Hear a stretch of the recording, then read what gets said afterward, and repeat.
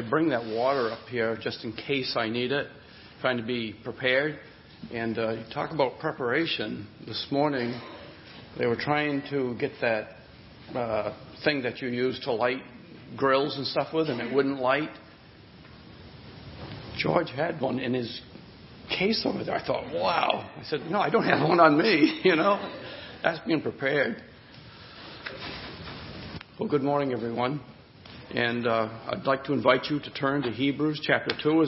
This passage is looking at the incarnation of Christ and what that means. And so I obviously picked this back some time ago, these 4 Sundays, so that we could be considering the truths about the one who came and dwelt among us.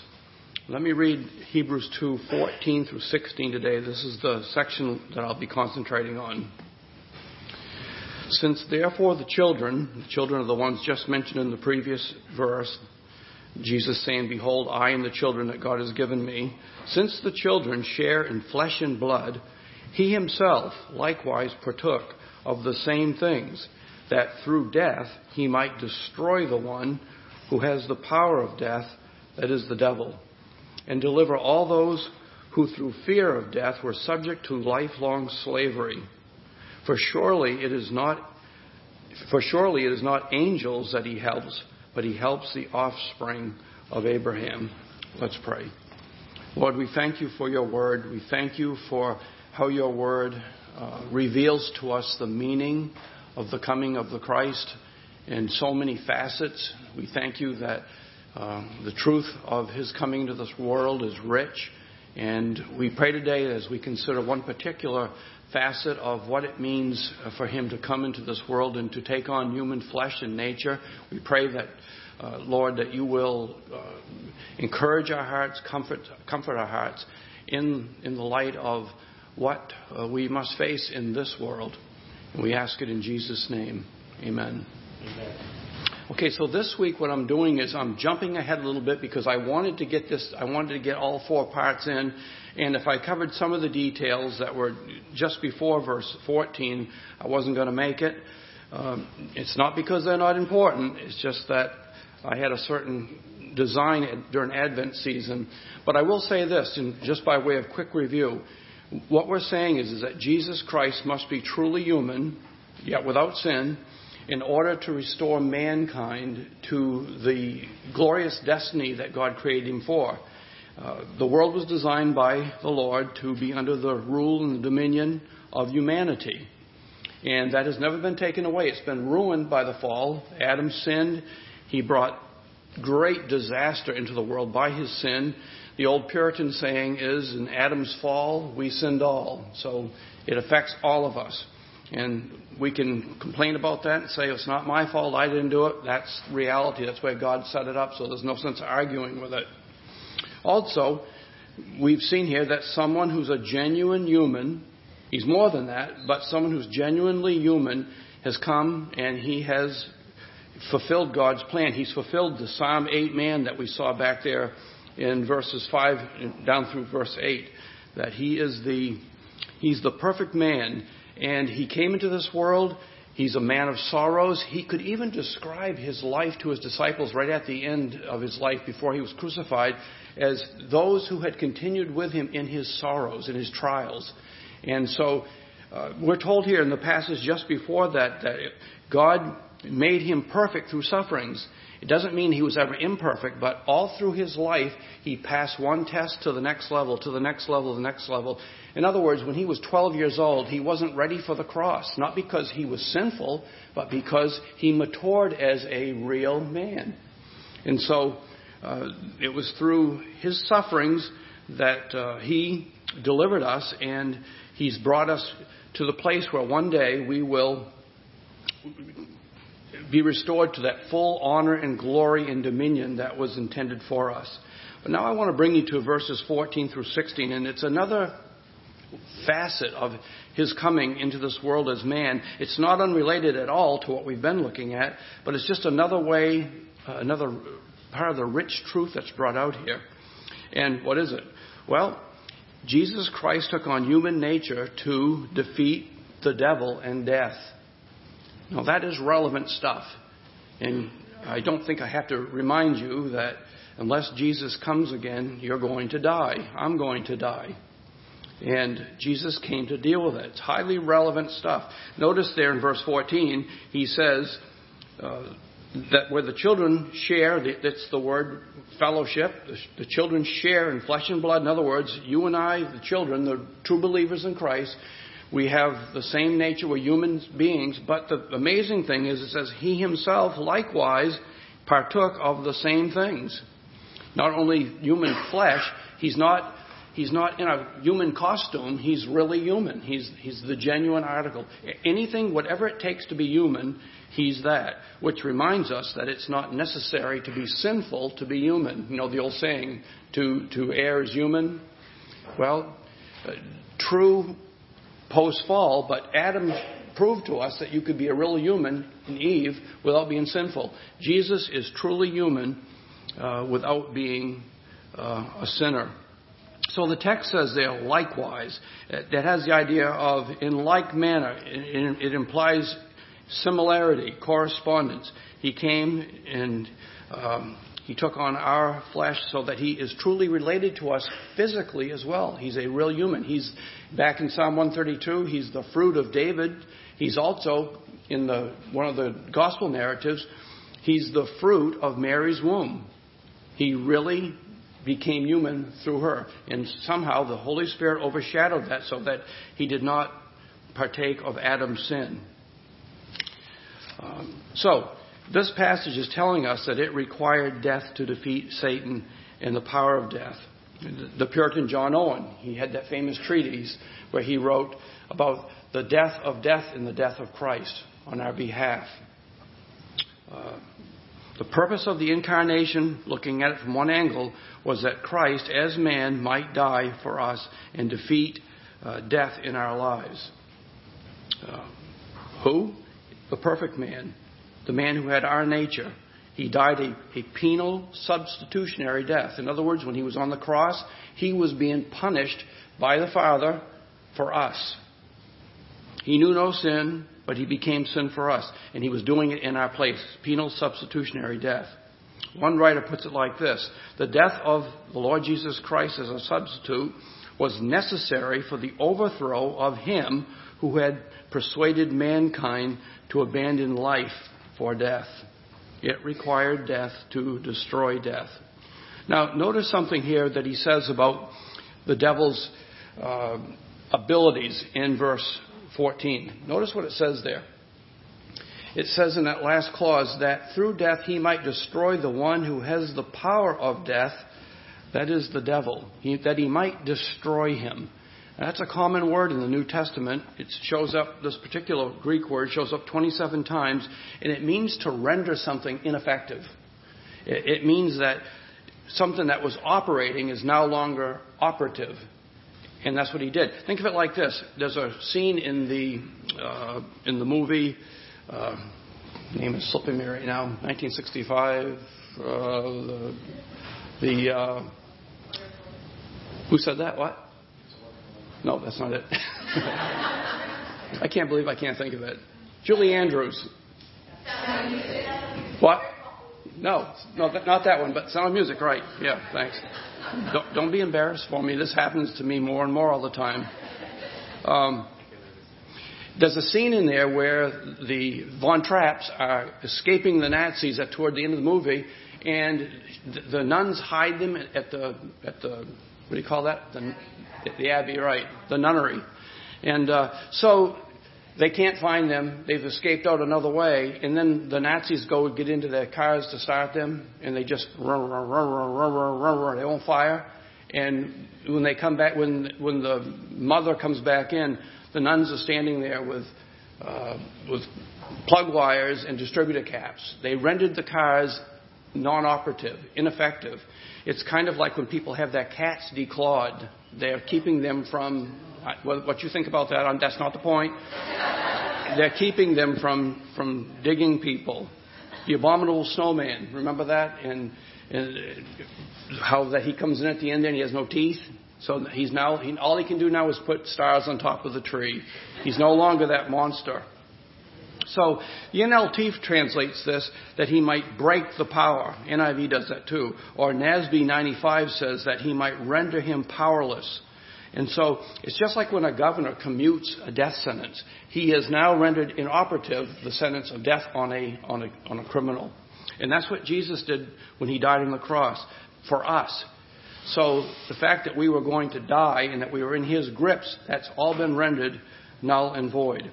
We kind of looked at that back when we were in those few weeks in 1 John. 1 John 3:8 says, "For this purpose the Son of God was manifested that he might destroy the works of the devil." In other words, those murderous works of the devil and keeping people from seeing the truth of Christ and coming out of sin and death and eternal death. So Christ rendered the work of the devil as inoperative in our lives. He has stripped him of his strength.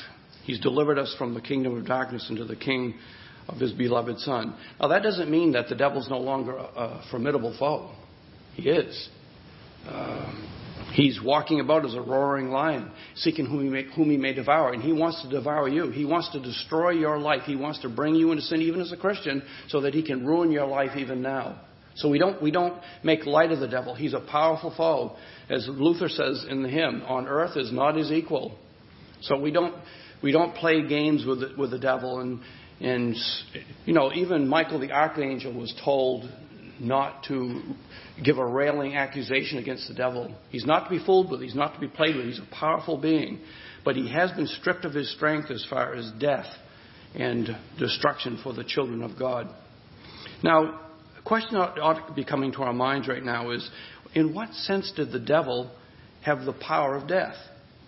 The word power there is the word dominion. He had the ability to bring men into death. In what sense? Well, it certainly doesn't mean that he was sovereign and that God and him are opposite equals. The good God, the bad God, they're equals. Doesn't mean that at all. Everything he does is by permission. Satan doesn't have the final say in anything. He doesn't have the say to you're going to be saved, you're going to be damned. He doesn't have any of that. Everything he does by divine permission.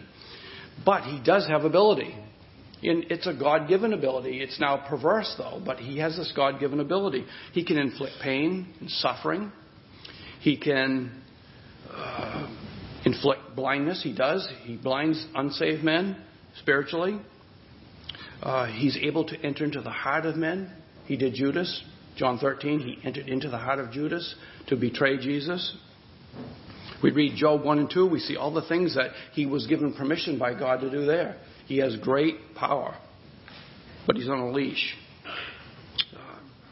So, Satan had the power of death over us in that we were once in his realm.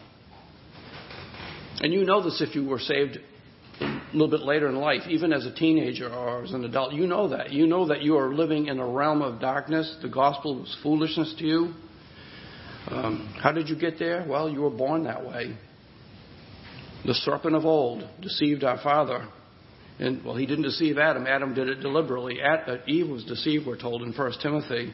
But that's what Jesus means when he says Satan was a murderer from the beginning. Think of what he was doing when he came in the form of a serpent. Now, I don't know if Satan had any idea that Adam would have all this offspring through the centuries. I don't know what he knew. But he did know this. He did know that if he could get Adam to disobey God, that he would bring death upon him. He knew that.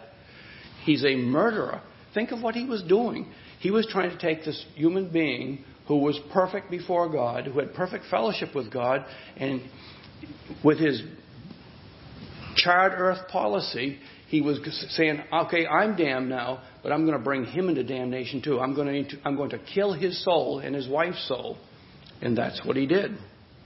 He's called Apollyon in Revelation 9:11, which means destroyer. He instigated the fall, and when he did that, he brought death into the world through Adam. Now, God had told Adam that the day that he ate of that tree, he would die, and when he ate of that tree, he died right then. And we know he died spiritually because when the Lord came to meet with them in the garden, what did they do? They ran and they hid. They no longer had fellowship with God. They had died spiritually. And then you read in Genesis 5, Adam reaches age 930, and what happened? He died physically too. And apart from the grace of God, he would have died the second death as well. The wages of sin is death, but the gift of God is eternal life in Christ Jesus our Lord. Satan introduced death into the human family, and everybody outside of redemption in Jesus Christ is going to experience death in all of its nightmarish horror, namely the lake of fire, which is called the second death. Now, there are other passages in the Bible that shed light on this idea that Satan has the power of death. One of them is Jesus says a couple of little things there that remind us of this. In the parable where he's casting out demons, that's not the parable part, but he's casting out demons, and the Jewish leadership say, well, he does it by the power of Satan. So Jesus tells a little short parable, but then he also adds this. He calls Satan the strong man, and he calls himself the one stronger than he. But this is what he says. When a strong man, that's Satan, fully armed, guards his own palace, his goods are in peace. In other words, his stuff, his things, whatever he owns is safe and secure because no one can overcome him. But when a stronger than he comes upon him and overcomes him, he takes from him all his armor in which he trusted and divides his spoils, or as the NLT says, and he carries off his belongings. Do you see what Jesus is saying there? He's saying that's what humankind is like. They're living in this big palace, and there's a lord of the palace, and he's Satan. And while people may think they're free there, because they move around the palace, there's this horrible tyrant they're under, and they're kept there for death, until one stronger than him comes along, he tears off his armor, and he takes away, and he despoils him. And that's what happened to you and me if we're saved. We were in that palace, we were in that kingdom, and Jesus came along and he said, I'm taking him out of there, and you can't stop me. And that's what he did. That's why you're saved today, if you're saved. Because he came and he overpowered Satan. Paul talks about it in a more non-poetic way. He puts it like this.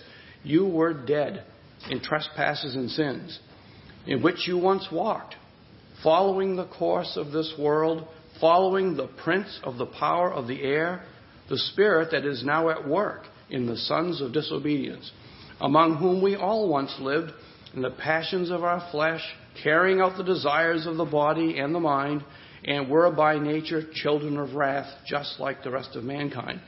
And then what happened? That's how I was. That's how you were. You were dead in trespasses and sins. The gospel meant nothing to you, meant nothing to me, until God, being rich in mercy, because of the great love with which he loved us, even when we were dead in our trespasses. I couldn't do a thing about it. I was dead. I didn't know God, didn't care about God. I was dead. He says, he made us alive together with Christ. By grace, you have been saved. Or listen to this. Another passage which shows how Satan has the power of death. Paul is writing to Timothy, and he's telling Timothy how to function as a pastor, as a man of God. And he says, servant of the Lord must not quarrel, but be gentle to all, able to teach, patient, in humility correcting those who are in opposition, if God perhaps will grant them repentance, so that they may know the truth, and that they may come to their senses and escape the snare of the devil. And listen to this. That's bad enough. They escape the snare of the devil, having been taken captive by him to do his will. That's what people are doing. They've been taken captive by the devil to do his will. It's like 1 John 5:19. The whole world lies under the sway of the wicked one. 2 Corinthians 4:4. Whose minds the God of this age has blinded, who do not believe, lest the light of the gospel of the glory of Christ, who is the image of God, should shine on them. And you know, you and I, we should witness, we should tell other people about Christ. But unless God removes that blindness, we can be the best apologists. We can give the clearest presentation, and we should try to hone our skills that way. But unless, well, like it goes on to say, it is the God who commanded light to shine out of darkness, who has shown in our hearts to give the light of the knowledge of the glory of God in the face of Jesus Christ. You and I don't have the ability to do that. But that's what God did. He shined in your heart. He didn't put light into your heart. It doesn't say that. It says God himself shined in your heart so that you would understand Christ. Otherwise, you and I are blind. I think it's interesting the language that Paul uses there. The God who commanded light to shine out of darkness. When God said, "Let there be light," what happened? Did he have to repeat it? No. He said it and it happened. Or as it says in Psalm 33, he spoke and it was. And that's what he did to you and me. We thank God that he's sovereign in salvation. He said, "Let there be light." He shined in your heart and you believed and you saw the glory of Christ that you'd never seen before. He rescued us from the kingdom of darkness and he put us into the kingdom of his beloved Son. So the death grip is gone. There's no second death for you and me. Resurrection Day, Jesus calls it the last day in John 6:39-40. That will be the day of ultimate manifestation that the devil's grip on us has been taken away forever. Death will be swallowed up in victory. And in 1 Corinthians 15:55, you've got that taunt song. "Oh, death, where is your sting? Oh, grave," or "Oh, Hades, where is your victory?" Death swallowed up in victory. And like Jesus Christ says in Revelation 1:18, we can say it then, "I am alive forevermore." You'll never experience anything like death again. Now, going hand in hand with the truth of what we've just looked at is another parallel truth here. Jesus' victory over death does something wonderful for us as we live in this world as Christians. It removes from us the enslaving fear of death. I remember a day, there's some days you can remember from your childhood that just stand out. I was about 4. I'm not really sure, but I was around 4. I know I wasn't in school yet. And all of a sudden it struck me that I was going to die someday. I don't know why that happened. I have no idea, but it did. And I remember that day I cried all day long as a 4-year-old. And I remember my 2 older sisters laughed at me all day because they thought I was losing my mind. But it became a reality to me. I'm going to die someday. And I didn't. And then I thought, my mother and father are going to die someday. And they have now. I've actually gone through that experience. And I couldn't contemplate, how can I go on living in this world without my father and my mother? And I had this dread of death. Jesus died to take away that lifelong enslaving dread of death. See 15? And deliver all those who through fear of death were subject to lifelong slavery. That's man's great phobia. He knows he's going to die. Just listen to some of the things people say about this. It shows their fear. I've never read this person. Her name's Susan Cheever. Maybe I'm not a great reader of secular literature. I'm not against that. But her name's Susan Cheever. And this is what she said in one of her writings. She says, "Death is terrifying because it is so ordinary. It happens all the time." In other words, what she was saying there is, it's not like a rare disease. You know, you hear some of these diseases and you have one chance in 1 trillion of getting it. You don't worry about it. But she's saying, it happens to everybody. I mean, I graduated in a high school class of 66 people, and 10 to 12 of them have died now. People that I knew that, and it's like, wait a minute, I'm still a kid. How can that be happening? But it does happen. It's common. Everyone knows that's inevitable. And that's, by the way, that's the reason why Solomon says in Ecclesiastes, he says, you know, it's better to be found in the house of mourning than the house of feasting. And he explains why. He's not saying it's wrong to go to the house of feasting. I suppose we're all going to be doing that over the next few days. But he's saying you'll learn a lot more at a funeral than you will at a party. We all know that.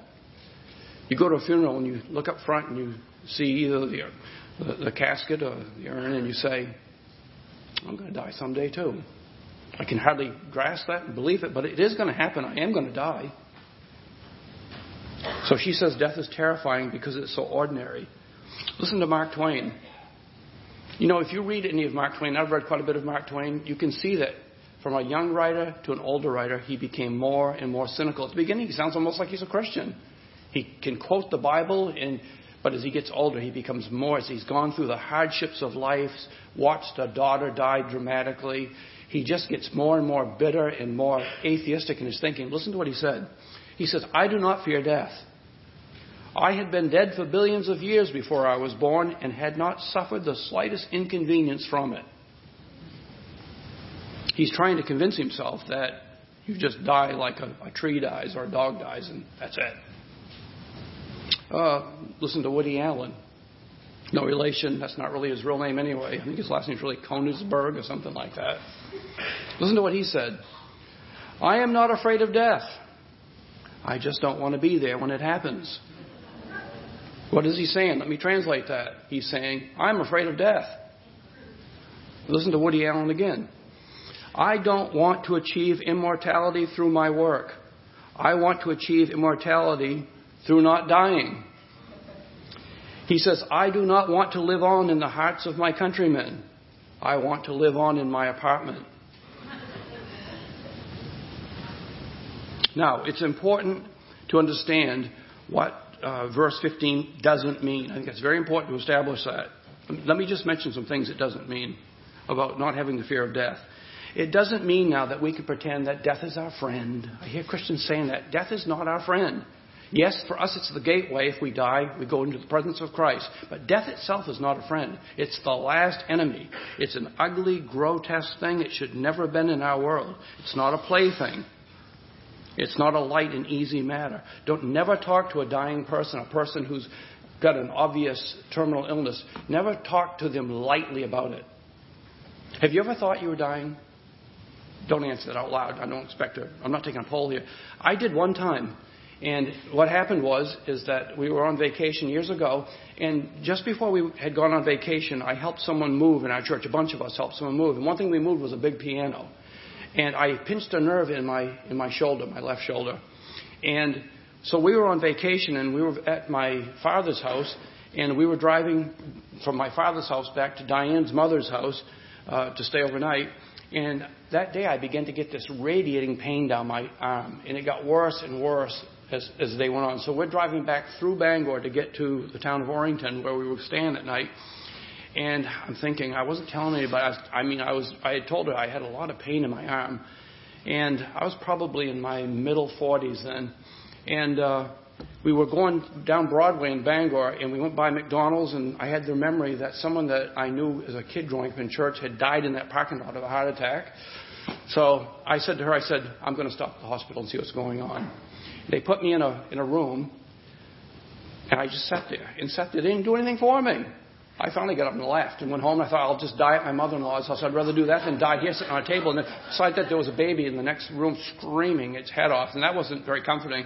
But as I sat there for that hour and a half, I thought, I wonder, am I dying tonight? I really didn't know. Am I having a heart attack? I didn't know. But it was a pinched nerve, as it turned out to be. I found that out later on, a couple of weeks later.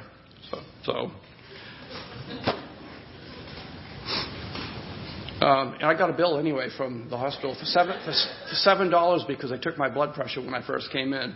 I paid it and just, it's not a friend. And that means this. It means that it isn't easy to face death. Even as a Christian, even with all the promises, it's not easy to face death. We still need dying grace. And as one older, wiser pastor said to me one time, I said to him as a young Christian, I think I have that. And he says, no, you don't, but you'll have it when you need it. That doesn't always happen. We understand. I've read in places where when Luther died, he cried like a baby out of fear. Don't know. When it also talks about release those who fear of death, that we were released from that, it doesn't mean this. It doesn't mean that all the time you're always going to have absolute confidence about facing death. There will be times when you wake up in bed at night or wake up in the morning and it strikes you again that you're going to die. It's like assurance of salvation. We should have assurance of salvation. But as the old confessions, like the Westminster Confession, the London Baptist Confession of 1689, they all have a section there that says that our assurance fluctuates for various reasons. And your confidence in the face of death is going to fluctuate. It's not always going to be perfect in this world. So if you right now, if anybody here who's a believer is saying, I really do fear death though, well, it doesn't mean that somehow that you're lacking as a Christian or that you're a terrible Christian. It just means that our confidence isn't perfect in this world. It doesn't mean this. It doesn't mean, I don't need to fear death now, so I'm going to go do some bungee jumping. Now, I don't think anybody here has done that, but I don't see any redeeming value in doing that. All you're doing is risking your life. For what reason? So, well, I raised $15 for something. Okay, go ahead. Have at it. But, it doesn't mean we can be frivolous with our lives. Scaling sheer cliffs using only our fingers and our toes to grip. Let me say this too. It doesn't mean that death isn't a sad and sorrowful thing. When my father died in 2005, and I didn't see him much because I didn't live near him anymore. But, he wasn't very healthy for the last few years of his life, and I knew it was coming, but I had never experienced having a parent die. And when he died, it was all it was cracked up to be. It was a grievous thing. And I suppose that prepared me for later. My mother died in 2020 because I didn't fear the pain as much as I had feared it before. I knew it was going to hurt, but, death isn't easy. It's not something it's not wrong for a Christian, we know this, to be sad and sorrowful about it. We just don't sorrow as those who have no hope. That's why Jesus wept at the grave of Lazarus. Even though he knew he was going to he looked around and he saw the grief and misery that death had brought into the world. And he wailed, literally. You know what they're doing today? They advertise after someone dies in obituaries that there'll be a, celebration of life. Now, I'm not against, at a funeral, talking about the good things that someone did and that's right, to be thankful for the life they had that God gave them, for the gifts and all that He gave them. But what people are trying to do there, they're trying to cover up the idea that this is really rotten. When you're sitting at a funeral of someone that you love dearly and they're now no longer part of your life. Funerals are a place to mourn. We shouldn't be ashamed of that. We shouldn't think that that's somehow sub-Christian. It's not. Death is an ugly thing. What does verse 15 mean? It means, generally speaking, that we know Jesus has taken on our nature. He's come into the world. He's lived sinlessly. He's died for our sins. He rose from the dead. He ascended to glory, and He's restored glory to us. So we know, even if we die now before He comes, we're going to be in His presence, which Paul says, by the Spirit, is far better. We're confident that God is our Father, that Christ is our Savior and brother, as it says in verses 11 through 13, and that all my sins are washed away. I mean, think about it. If we could pick one person out here today, and we could do this every Sunday, we'd say, we've got a video God gave us, and it's your whole life, and He's going to show all your sins, the things you've done, the things you thought. What a terrible thing. I don't know how many of you lost your power this week, but I was thinking about this driving down this morning. We didn't have electricity for 3 days, but you know what? I was thinking, I don't deserve electricity. I deserve the electric chair. I do. You do too. You all do. You don't believe that, but it's true. But we're confident now. We don't have to dread death. I don't relish the idea of dying. I don't relish the idea of getting old and sickly. I don't relish that. And it's beginning to happen incrementally now. I'm 67. And by the way, they keep changing this a little bit, but statistically now, I guess the average American lives to be 80 years old. I'm 67. I think I've lived about 83% of my life, which I find hard to believe, but it's true. But I don't dread dying anymore. I don't look forward to it in one sense, but it's not that thing that says, what happens after that?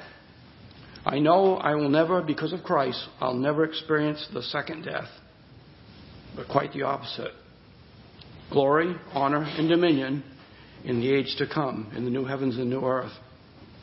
John Calvin wrote this, although we must still meet death, let us nevertheless be calm and serene in living and dying when we have Christ going before us. But notice verse 15, what it says again there. And deliver all those who through fear of death were subject to lifelong slavery.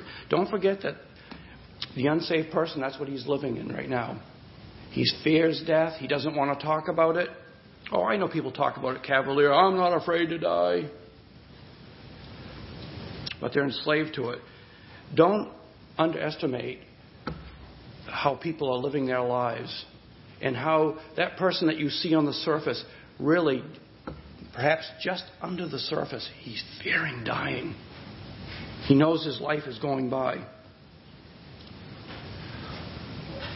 Henry David Thoreau, who was not a Christian, he says in his book Walden, it's a famous quote, "The mass of men lead lives of quiet desperation." I don't know if any of you have ever heard of the Babylon Bee. Has anybody heard of the Babylon Bee? Okay. It's done by Christians, and it's satire. And it looks at human life the way it really is. And in August of 2017, they had this article, and it describes so insightfully how people are dealing with death. Listen to what they wrote. I'll read part of it. Or maybe I'll read all of it. A new study of the world's population revealed that the expected mortality rate among humans is still 100%. Researchers at Harvard University confirmed Tuesday. The surprising study found that given enough time, every single person on this planet will pass away, completely irrespective of wealth, class, gender, race, nationality, or creed. The results are fairly conclusive, head researcher Brian Vove told reporters. We expected to have a few outliers who managed to buck the trend, but even the ultra-rich, the famous, the powerful will eventually go to the grave, according to our models. The study looked at the population samples from various parts of the globe and confirmed that given enough time, every single member of the sample group would one day face death. Computer models confirmed the findings of Harvard's research team, demonstrating that no person out of the 7.5 billion people on the planet would be able to live forever. Now here's the kicker. I love how they closed it. At publishing time, those who were confronted with the results of the study reportedly experienced a brief moment of introspection, followed by an attempt to push the thought of dying out of their minds and then went about their lives as if they'll live forever. And that is exactly what people do. They'll come to a place like this and they'll hear a message, they'll hear the gospel, and they'll be bothered by it. But by the time they've eaten their lunch, it's like, that's gone. We've been freed from this as Christians. This nagging, joy-ruining fear of death. You know, that's what happens to people at a pool party or something like that. They go to the beach, and all of a sudden the thought will strike their mind, you're going to die. And it ruins it. But we don't have to live that way, because Jesus Christ, who we're told has abolished death on our behalf, and he's brought life and immortality to light through the gospel. He says, because I live, you shall live also. Jesus, the man, has come to our aid, it says there in verse 16. He's rescued us from the power and the dread of death. Can I ask you this as I close? Has death itself and the fear of death, has it been made null and void in your life? Do you know you're saved? Do you know you're trusting Jesus Christ and all is well ultimately? Even though you may still die a horrible death in this world, we don't know what's around the corner. I'd like to die as an old man in my sleep and, wake up in heaven. I'd love that. But that may not happen. I don't know if you know this, but it was, what's the date today? It's 23rd, 24th? Yeah, it was almost 2 months. It was just over 2 months ago today, October 22nd. I almost easily could have lost my life in a car accident on the way home from here. I was in a head-on collision. Didn't tell most of you that. I've got a picture to show you the car sometime if you ever want to see it. It was my fault. I'm the one that made the mistake. You just don't know. You just don't know when you're going to die. Has death been made null and void in your case? Are you free now to live and face physical death? Jesus says, remember what he said, I am the resurrection and the life. He who believes in me, though he may die, yet he will live. And whoever lives and believes in me shall never die. May God grant it to everyone here and many more outside these walls. Let's pray. Lord, we thank you. Father, we thank you for sending your Son into this world to come into this world as a babe, to be willing, backing up, to be conceived in the womb by a supernatural way which we don't understand, to live a life in this world, to be a perfect man but yet be insulted and to be misunderstood and lied about and to be accused of evil things, to be called Satan's man, and yet coming to do good to mankind. We thank you that you sent him and that he passed every test perfectly and that he went to the cross as the Lamb of God, spotless, and he shed his blood for us. We thank you that the one who knew no sin became sin for us so that we might become the righteousness of God in him. We thank you that the righteous one has died for the unrighteous ones to bring us to God. So, Lord, today we pray as we are living in this Advent season that you will encourage us that we have been restored as believers to one day to experience in its fullness the glory, the honor, and the dominion that you intended for us, and that death has been defeated in our lives in every way, so that one day we can say, I am alive forevermore. We pray these things in Jesus' name. Amen.